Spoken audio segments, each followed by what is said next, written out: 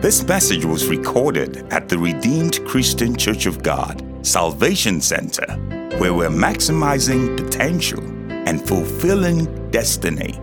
We pray you'll be blessed as you listen to the following message. Yourself in our lives. In Jesus' mighty name. Amen. Praise the Lord. Amen. Amen.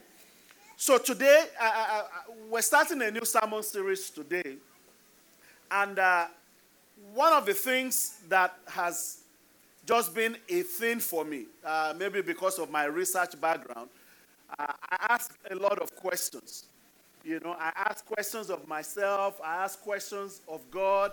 I ask questions of scriptures.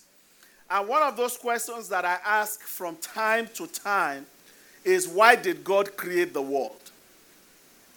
Believe me, as simple as it seems, is a very valid question. Why? Why was heaven not good enough? Amen. Why did God create the earth? Another question, why did God create us male and female? Remember, in creation, He created Adam, and out of Adam, He brought out Eve. Why didn't He continue to replicate us like that? Just take stuff from the rib and create. Why did God create us male and female? This kind of questions, I've not found the answer in nature. And I've not found the answer in science. The Big Bang Theory doesn't work for me very well. Think about the concept of the Big Bang Theory. Imagine that I put a dynamite in this phone and light it on fire and cause it to explode. And then the fragments from this phone then becomes new creations or new phones. That's just hard for me to believe. I can't wrap my head around such a concept. Amen? Or think about the evolution theory. If evolution theory is so true that we evolved from apes, I think by now we should have evolved into something else. Amen? So that does not work for me very well. This is one of the reasons why I personally love the Word of God. That's why I like to why I like to read the scriptures. Amen. Because in scriptures, I have found answers that are logical to me. You know, the Bible, yes, you need faith to believe the Bible, but the Bible is also very logical. Amen. So when you think about creation, think about the intellect of human beings. You know, there's a lot of very smart people here. Present here in church. And when I think about the knowledge that human beings have, it makes sense to me to think the one that created such an intelligent person is actually more intelligent than them. That's right. So when we look at the scripture, it helps us make meaning of life. For example, open your Bibles with me to Matthew chapter 5. Matthew chapter 5. Talking about your purpose and why I'm here. Why we are all here. Matthew chapter 5 verse 13. It says, you are the salt of the earth. Stop. Put yourself in the text of the scripture. And Jesus is addressing you and saying, you are the salt of the earth. It says, you are the salt of the earth. For me, the way my mind works, the first thing, definitions, what is salt? What does salt do? Amen?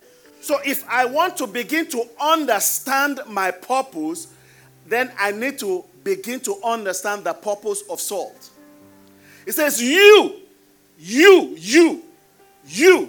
are the salt of the earth. Salt is, back in the day, the way they preserve stuff was by putting them in salt. Even till today.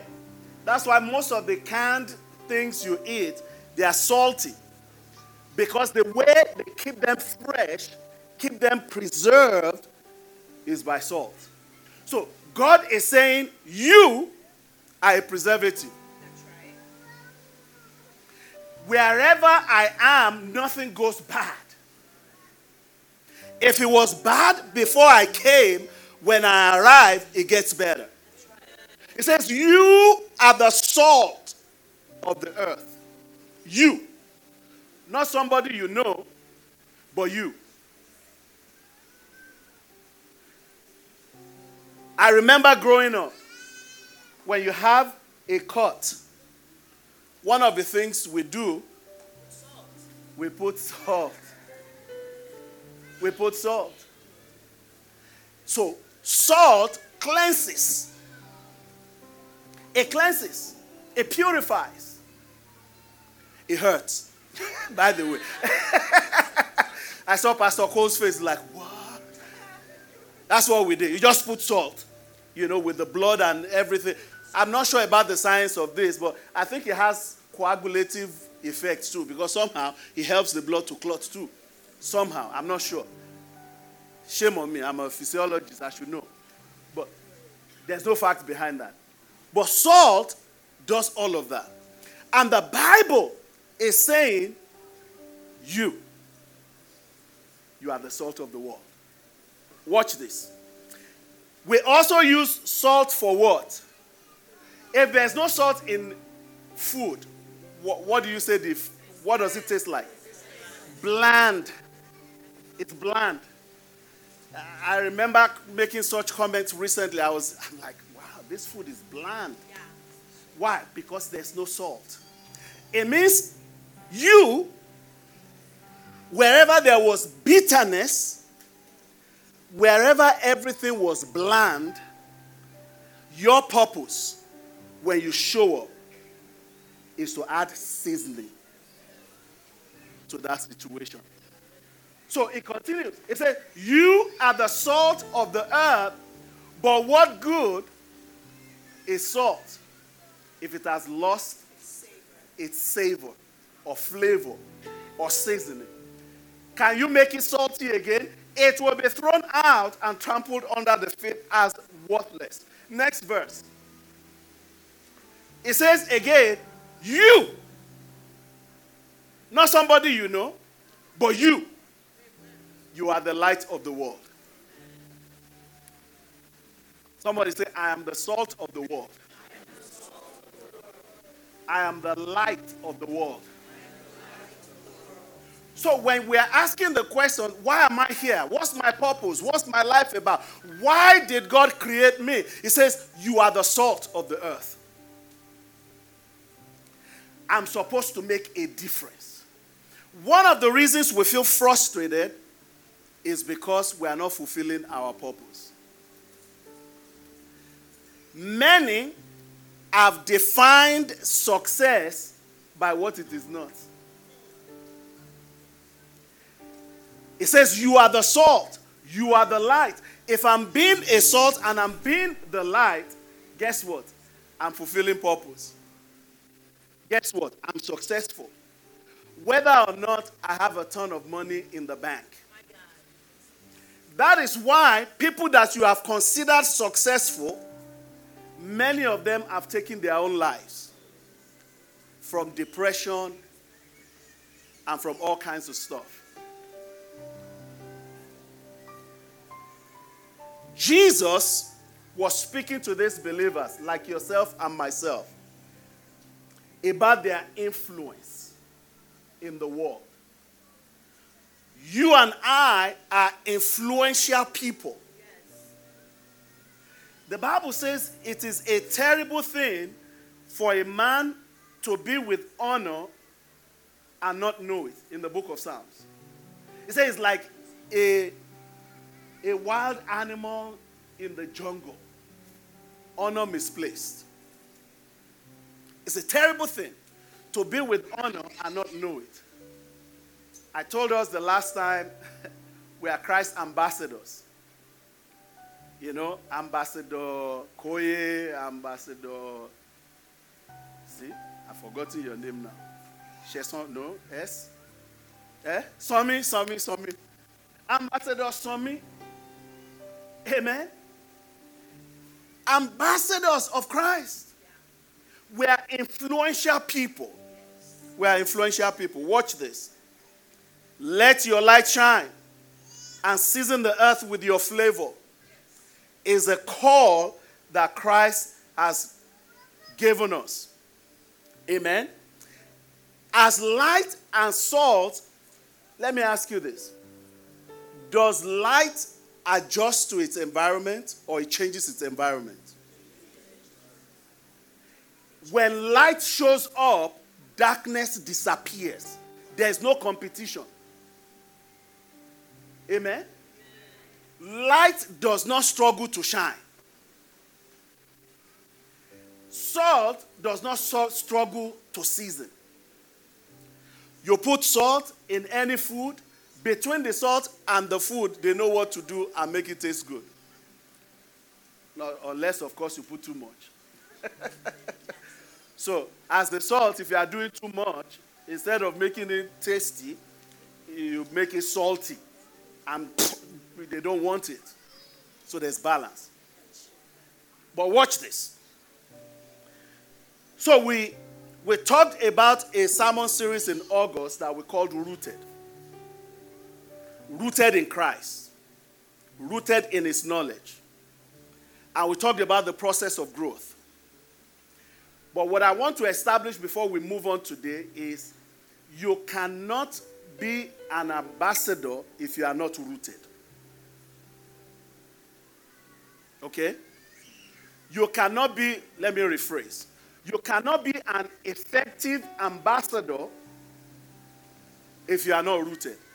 What it simply means is you are representing your government in another country, but you don't know the policies of your government. You're going to misrepresent your government in that new place. So as ambassadors, so remember, where there was darkness, the Bible says, I am the light. When I'm the light and I come into darkness, what do? I chase darkness away. It says, I'm the salt. When I come into a bland food, how do I make it? Flavorful. So I'm a change agent, is what the scripture is saying. You and I are change agents. Change agents. Remember that. What I'm talking about, the series we're starting is titled Bridge Builders.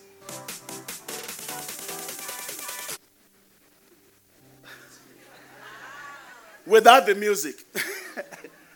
Bridge builders. Why? A bridge, what does a bridge do? A bridge connects two impossible situations together. It creates a connection from this part over to this part, and the chasm between them becomes meaningless.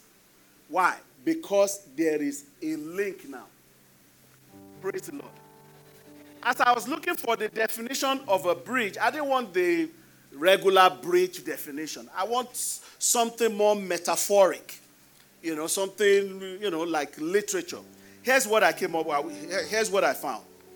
It says, a bridge, when it relates to literature or metaphors, can be used as an allegory to represent a connection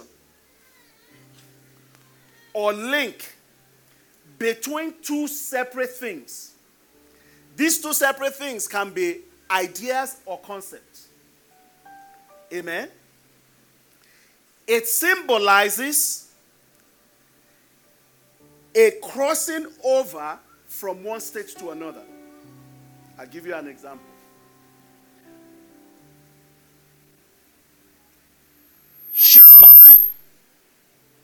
She's my friend. She has beef with him. As a bridge builder, the enemy of my friend is not my enemy. So they are in two different islands right now. They are separated by anger and bitterness. So my role as a bridge builder is what? I connect A to B. I connect the two islands that are separated because of whatever ideology or whatever is separating them. So as a believer, as an ambassador of Christ, my job, my role is to connect and link up different concepts or different ideologies and bring them together. So it is okay that you don't believe what I believe. My job as an ambassador is to be a link between you where you are to where you need to be. Isn't that what Jesus did? God saw that we were struggling, we just did not get it. All the sacrifice, the lamb, the goat, the bulls, and all of that sacrifice could not atone for our sins. So what did Jesus do? He became a bridge. He died. He offered himself and connected us back to God. The gap, the separation that was between us and God was eviscerated. Why? Because now we have a bridge. Now we have a bridge. Over the next 4 weeks, we'll be looking at how to mend relationships and build bridges. Bridges from despair to hope. Bridges from pessimism to optimism. Bridges from anger to serenity. Bridges from division to unity. Bridges from discord to reconciliation. One of the things that troubles me a great deal is when I see factions in the church. We're not talking about unbelievers now. We're talking about people in the same church that lift up holy hands, but they don't talk to each other.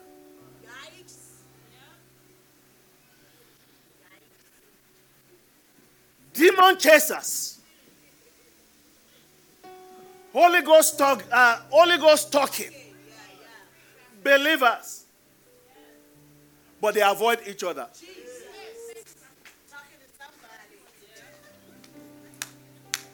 And guess what? Because he's my friend and he's not talking to her, therefore I can't talk to her. In fact, he's my friend, he's not talking to her. I don't mind talking to her, but he minds me talking to her. We're not talking about strangers. We're talking about believers. What do they say? Charity begins from home. Before we take the gospel out, can we start in-house? Can we start in-house? Yes, sir. The first part, we're going to be talking about forgiveness today. Forgiveness. Do you know, in many ways, in our world today, it's almost like our system, our society encourages Unforgiveness. You don't believe me? I'll give you an example. If someone does something wrong on social media, what do? Say it's not a trick question. They cancel them. Cancel culture. They cancel them. The question I have is, have you ever done anything wrong? Hold on. Before you cancel anybody, it's a cancel culture. Before you cancel anyone, well, I know you know what I mean by cancel. So nobody misunderstands me. Before you cancel anyone, ask yourself, have you ever done anything wrong that you should have been canceled for?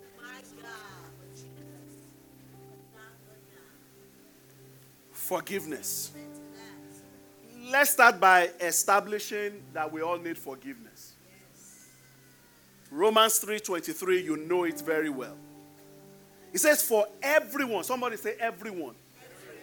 I love the scripture. You know, sometimes we tend to lean towards certain things that make us feel good. But the scripture, if you read it all together, is very balanced.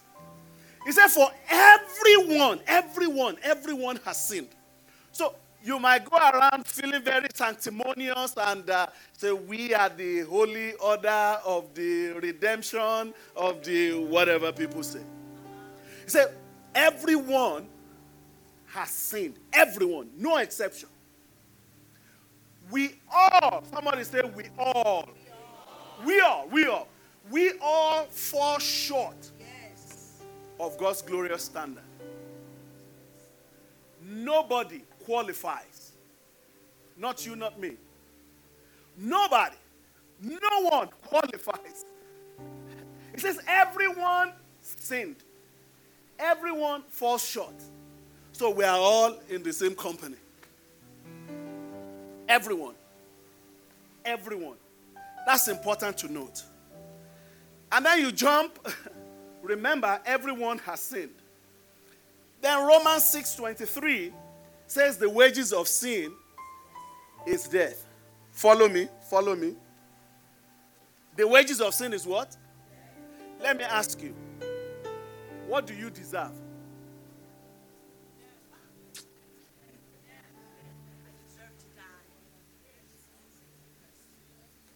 Are you dead? No, thanks be to God. It says the wages of sin is death. And remember, we said all have sinned. So we all deserve to die. But it didn't stop there. You know, that's why, you know, it's one of the reasons you have denominations and sects and you have different churches. Because people like to emphasize what they like. But that scripture did not stop there. It says, for the wages of sin, say it now. But, it didn't end there. It said, but. You know, English is not my first language. But, anywhere you see but in a statement, it cancels what went before it. That's right. It said, but the gift of God is eternal life. The wages of sin is what? Death. But the gift of God, the free gift of God is what? Eternal life through Christ Jesus our Lord. Let's continue. Oh my goodness. Watch this. Isaiah 53 verse 5 and 6. Isaiah 53 verse 5 and 6. It says, so eternal life through Jesus, this is what it means. This is how we got to the eternal life through Jesus. Isaiah chapter 53 verses 5 and 6. It said, but he was wounded for our transgressions. He was bruised for our iniquities. The chastisement for our peace was upon him. And by his stripes we are healed. All, somebody say all, verse 6. All, somebody say all. All all of us, like sheep, have gone astray, including the sanctimonious ones. It says, all we, like sheep, have gone astray. We have turned everyone to his own way.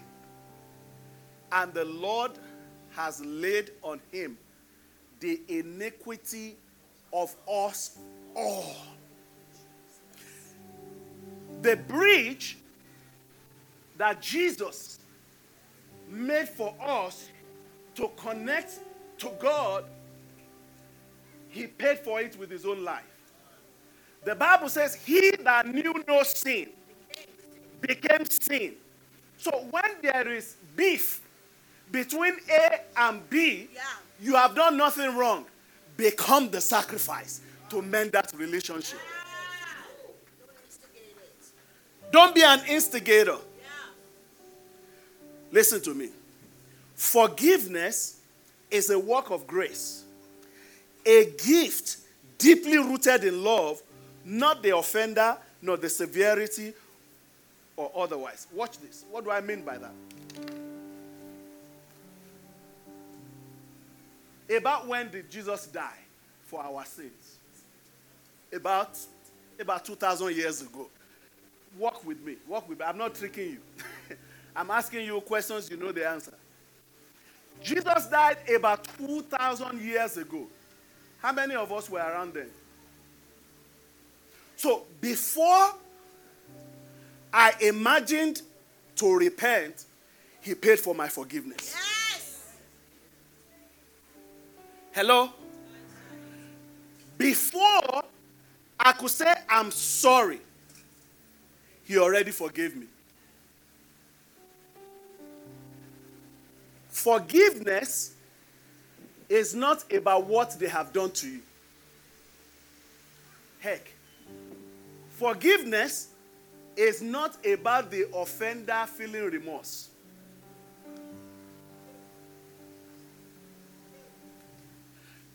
Many of us, you are saying he's not remorseful yet. I cannot forgive him yet.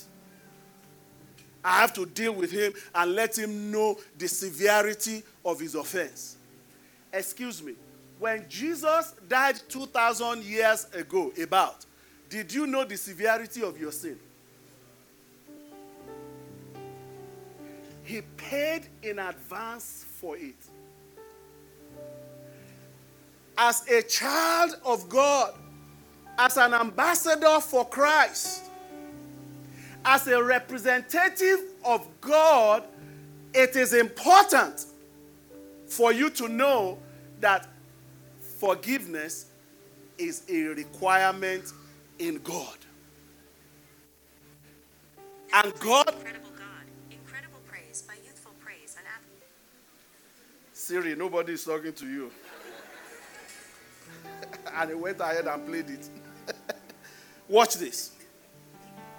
Let's read scripture very quickly. Romans chapter 5, 6 through 11. I am not doing good on time. Romans 5 from verse 6. It says, when we were utterly helpless. Are you seeing this?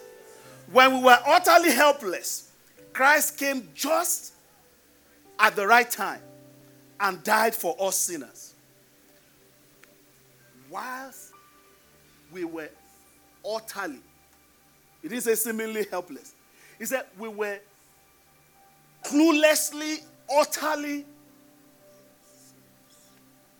helpless. And just at the right time, Christ died for us, sinners. Verse 7. Now, most people will not willingly die, will not be willing to die for an upright person. Though someone might perhaps be willing to die for a person who is especially good, but God showed his great love for us by sending Christ to die for us while we were still sinners. He offered us forgiveness while we were yet sinners. He didn't say go clean up and come back. He offered it to us. Watch this. Is somebody following me? Verse 9. And since we have been made right in God's sight, how? By the blood of Christ. We were made right by the shedding of blood. He died for us. He will certainly, somebody say certainly, save us from God's condemnation. For since our friendship with God was restored by the death of his son, while we were still sinners. It keeps re-emphasizing it. He said, be careful not to forget this. That he did it before we repented. He did it before we changed our mind. He did it. He says, while we were still his enemies, we will certainly be saved through his son. Look. God wanted a relationship with you. He wants a relationship with me. And because of that, he made Jesus a sacrifice to atone, to build a bridge between us and himself. 1 John chapter 4, verse 10.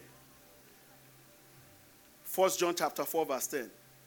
It says, in this is love, not that we loved him or loved God, but that he loved us and sent his son to be the propitiation for our sins. What am I saying? The summary, if you don't remember anything, I'm going to close shortly. The summary is God forgave you. And you didn't have to ask for it. God forgave me. I didn't have to beg for it. He did it all by himself. And offered that forgiveness to you and I as a gift.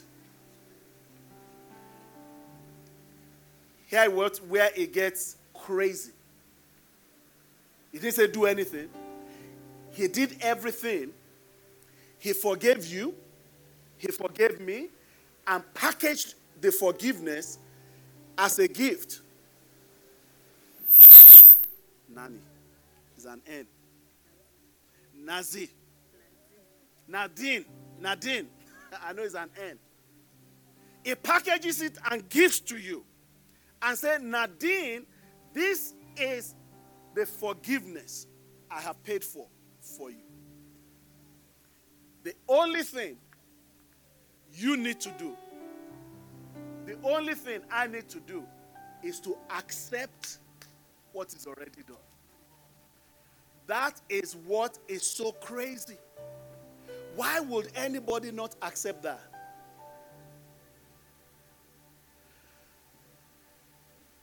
There's a story. I'm not going to read it. When you get home, please read it. In Matthew 21 to 31, the king and his servants. This is Jesus illustrating forgiveness to his disciples. He said there was a king. I like the New Living Translation of this. There was a king. One of his servants owed him millions of dollars. It made it more contextual for us. Owed him millions of dollars. And to get his money back, he says, go sell him, his wife, and his children. Whatever you can get from that, let it redeem some of his debt. And this guy was begging. This guy was wailing. This guy was crying. Have mercy. Don't do this. Don't do that. And here's what the king said. Watch this. The king, the man fell and watch. But the king, but his master, then verse 27. Thank you very much. But his master was filled with pity for him. I think this is New King James. Can you give NLT? This is NLT. Let's look at New King James. It said he had pity and he had compassion on him. Oh no, that's another story. He was moved with compassion and released him. Let me ask you a question here. The forgiveness, what was it based off of? Why did he forgive him? Huh? Compassion, love. What else? The reason he forgave him is not based on his offense. It was not based on how much he owed. So it's not a lot, let me forgive him. No. The reason he forgave him is because of compassion in his heart. The forgiveness is not based on the weeping and the gnashing of teeth. It was based on the compassion in the heart of the master. Remember the story of the prodigal son.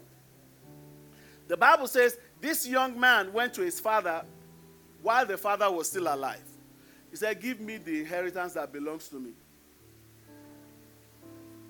May we not have such a child. Thank God it's a parable. That's the child that can kill the father. He said, you are taking too long to die. And I want to inherit. I don't want to get old before I chop this life. He said, give me the inheritance that belongs to me. And the father obliged. But you know what? He left and he saw when he suffered and came back home. Let me read this to you and then I will close from there. Watch this. Luke 15 from verse 18. Luke 15 from verse 18. It says, I will go home to my father and say, Father, I have sinned both against you and heaven, and I am no longer worthy to be called your son. Please take me as a hired servant. So he returned home. Watch now. Watch closely. Don't miss this. We read too fast. It's the reason we don't understand scripture. So he returned home to his father. And while he was a long way off, his father saw him coming. Filled with love and compassion, he ran to his son, embraced him, and kissed him. Did the son apologize? Did the son repent? Before the son could repent or ask forgiveness, the father already forgave. The question I have for you this morning is, who made you so mad that you say, I cannot forgive? Wow. Who angered you so much that you said, we can only settle in heaven? Imagine this boy told the father to his face, since you have refused to die, give me my inheritance. And then he went away, squandered everything, half his wealth. He blew it up in flames and comes back home. The father did not wait for him to say, Daddy, I am sorry. I don't want to be your son. I want to be your slave. He didn't wait for any of that. He ran. This is an elder statesman. He ran, embraced his son, and loved on him. Friends, if your sin and my sin were to be put on a measure, none of us can stand before God. But before you could repent, He died for you. And he offered you salvation. I want you to rise to your feet this morning. Being a bridge builder is a decision. It's a decision.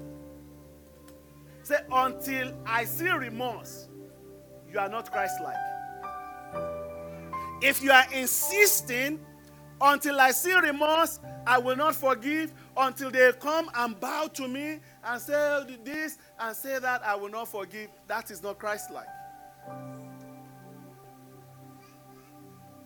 While we were yet sinners, he forgave. Believe it or not, there are children that are not speaking with their parents. They are mad at their parents. In quotes, you might say rightfully so. There are parents that have no relationship with their children.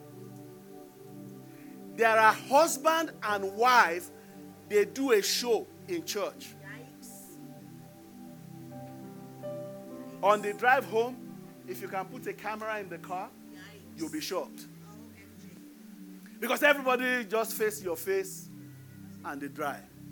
But in church, everybody, in fact, they hold hands. Fake life. With every head bowed, every eye closed. We hope you've been blessed by this message. We encourage you to fellowship with us here at Salvation Center if you are in the San Antonio area. For more information, visit our website at www.rccgsanantonio.org.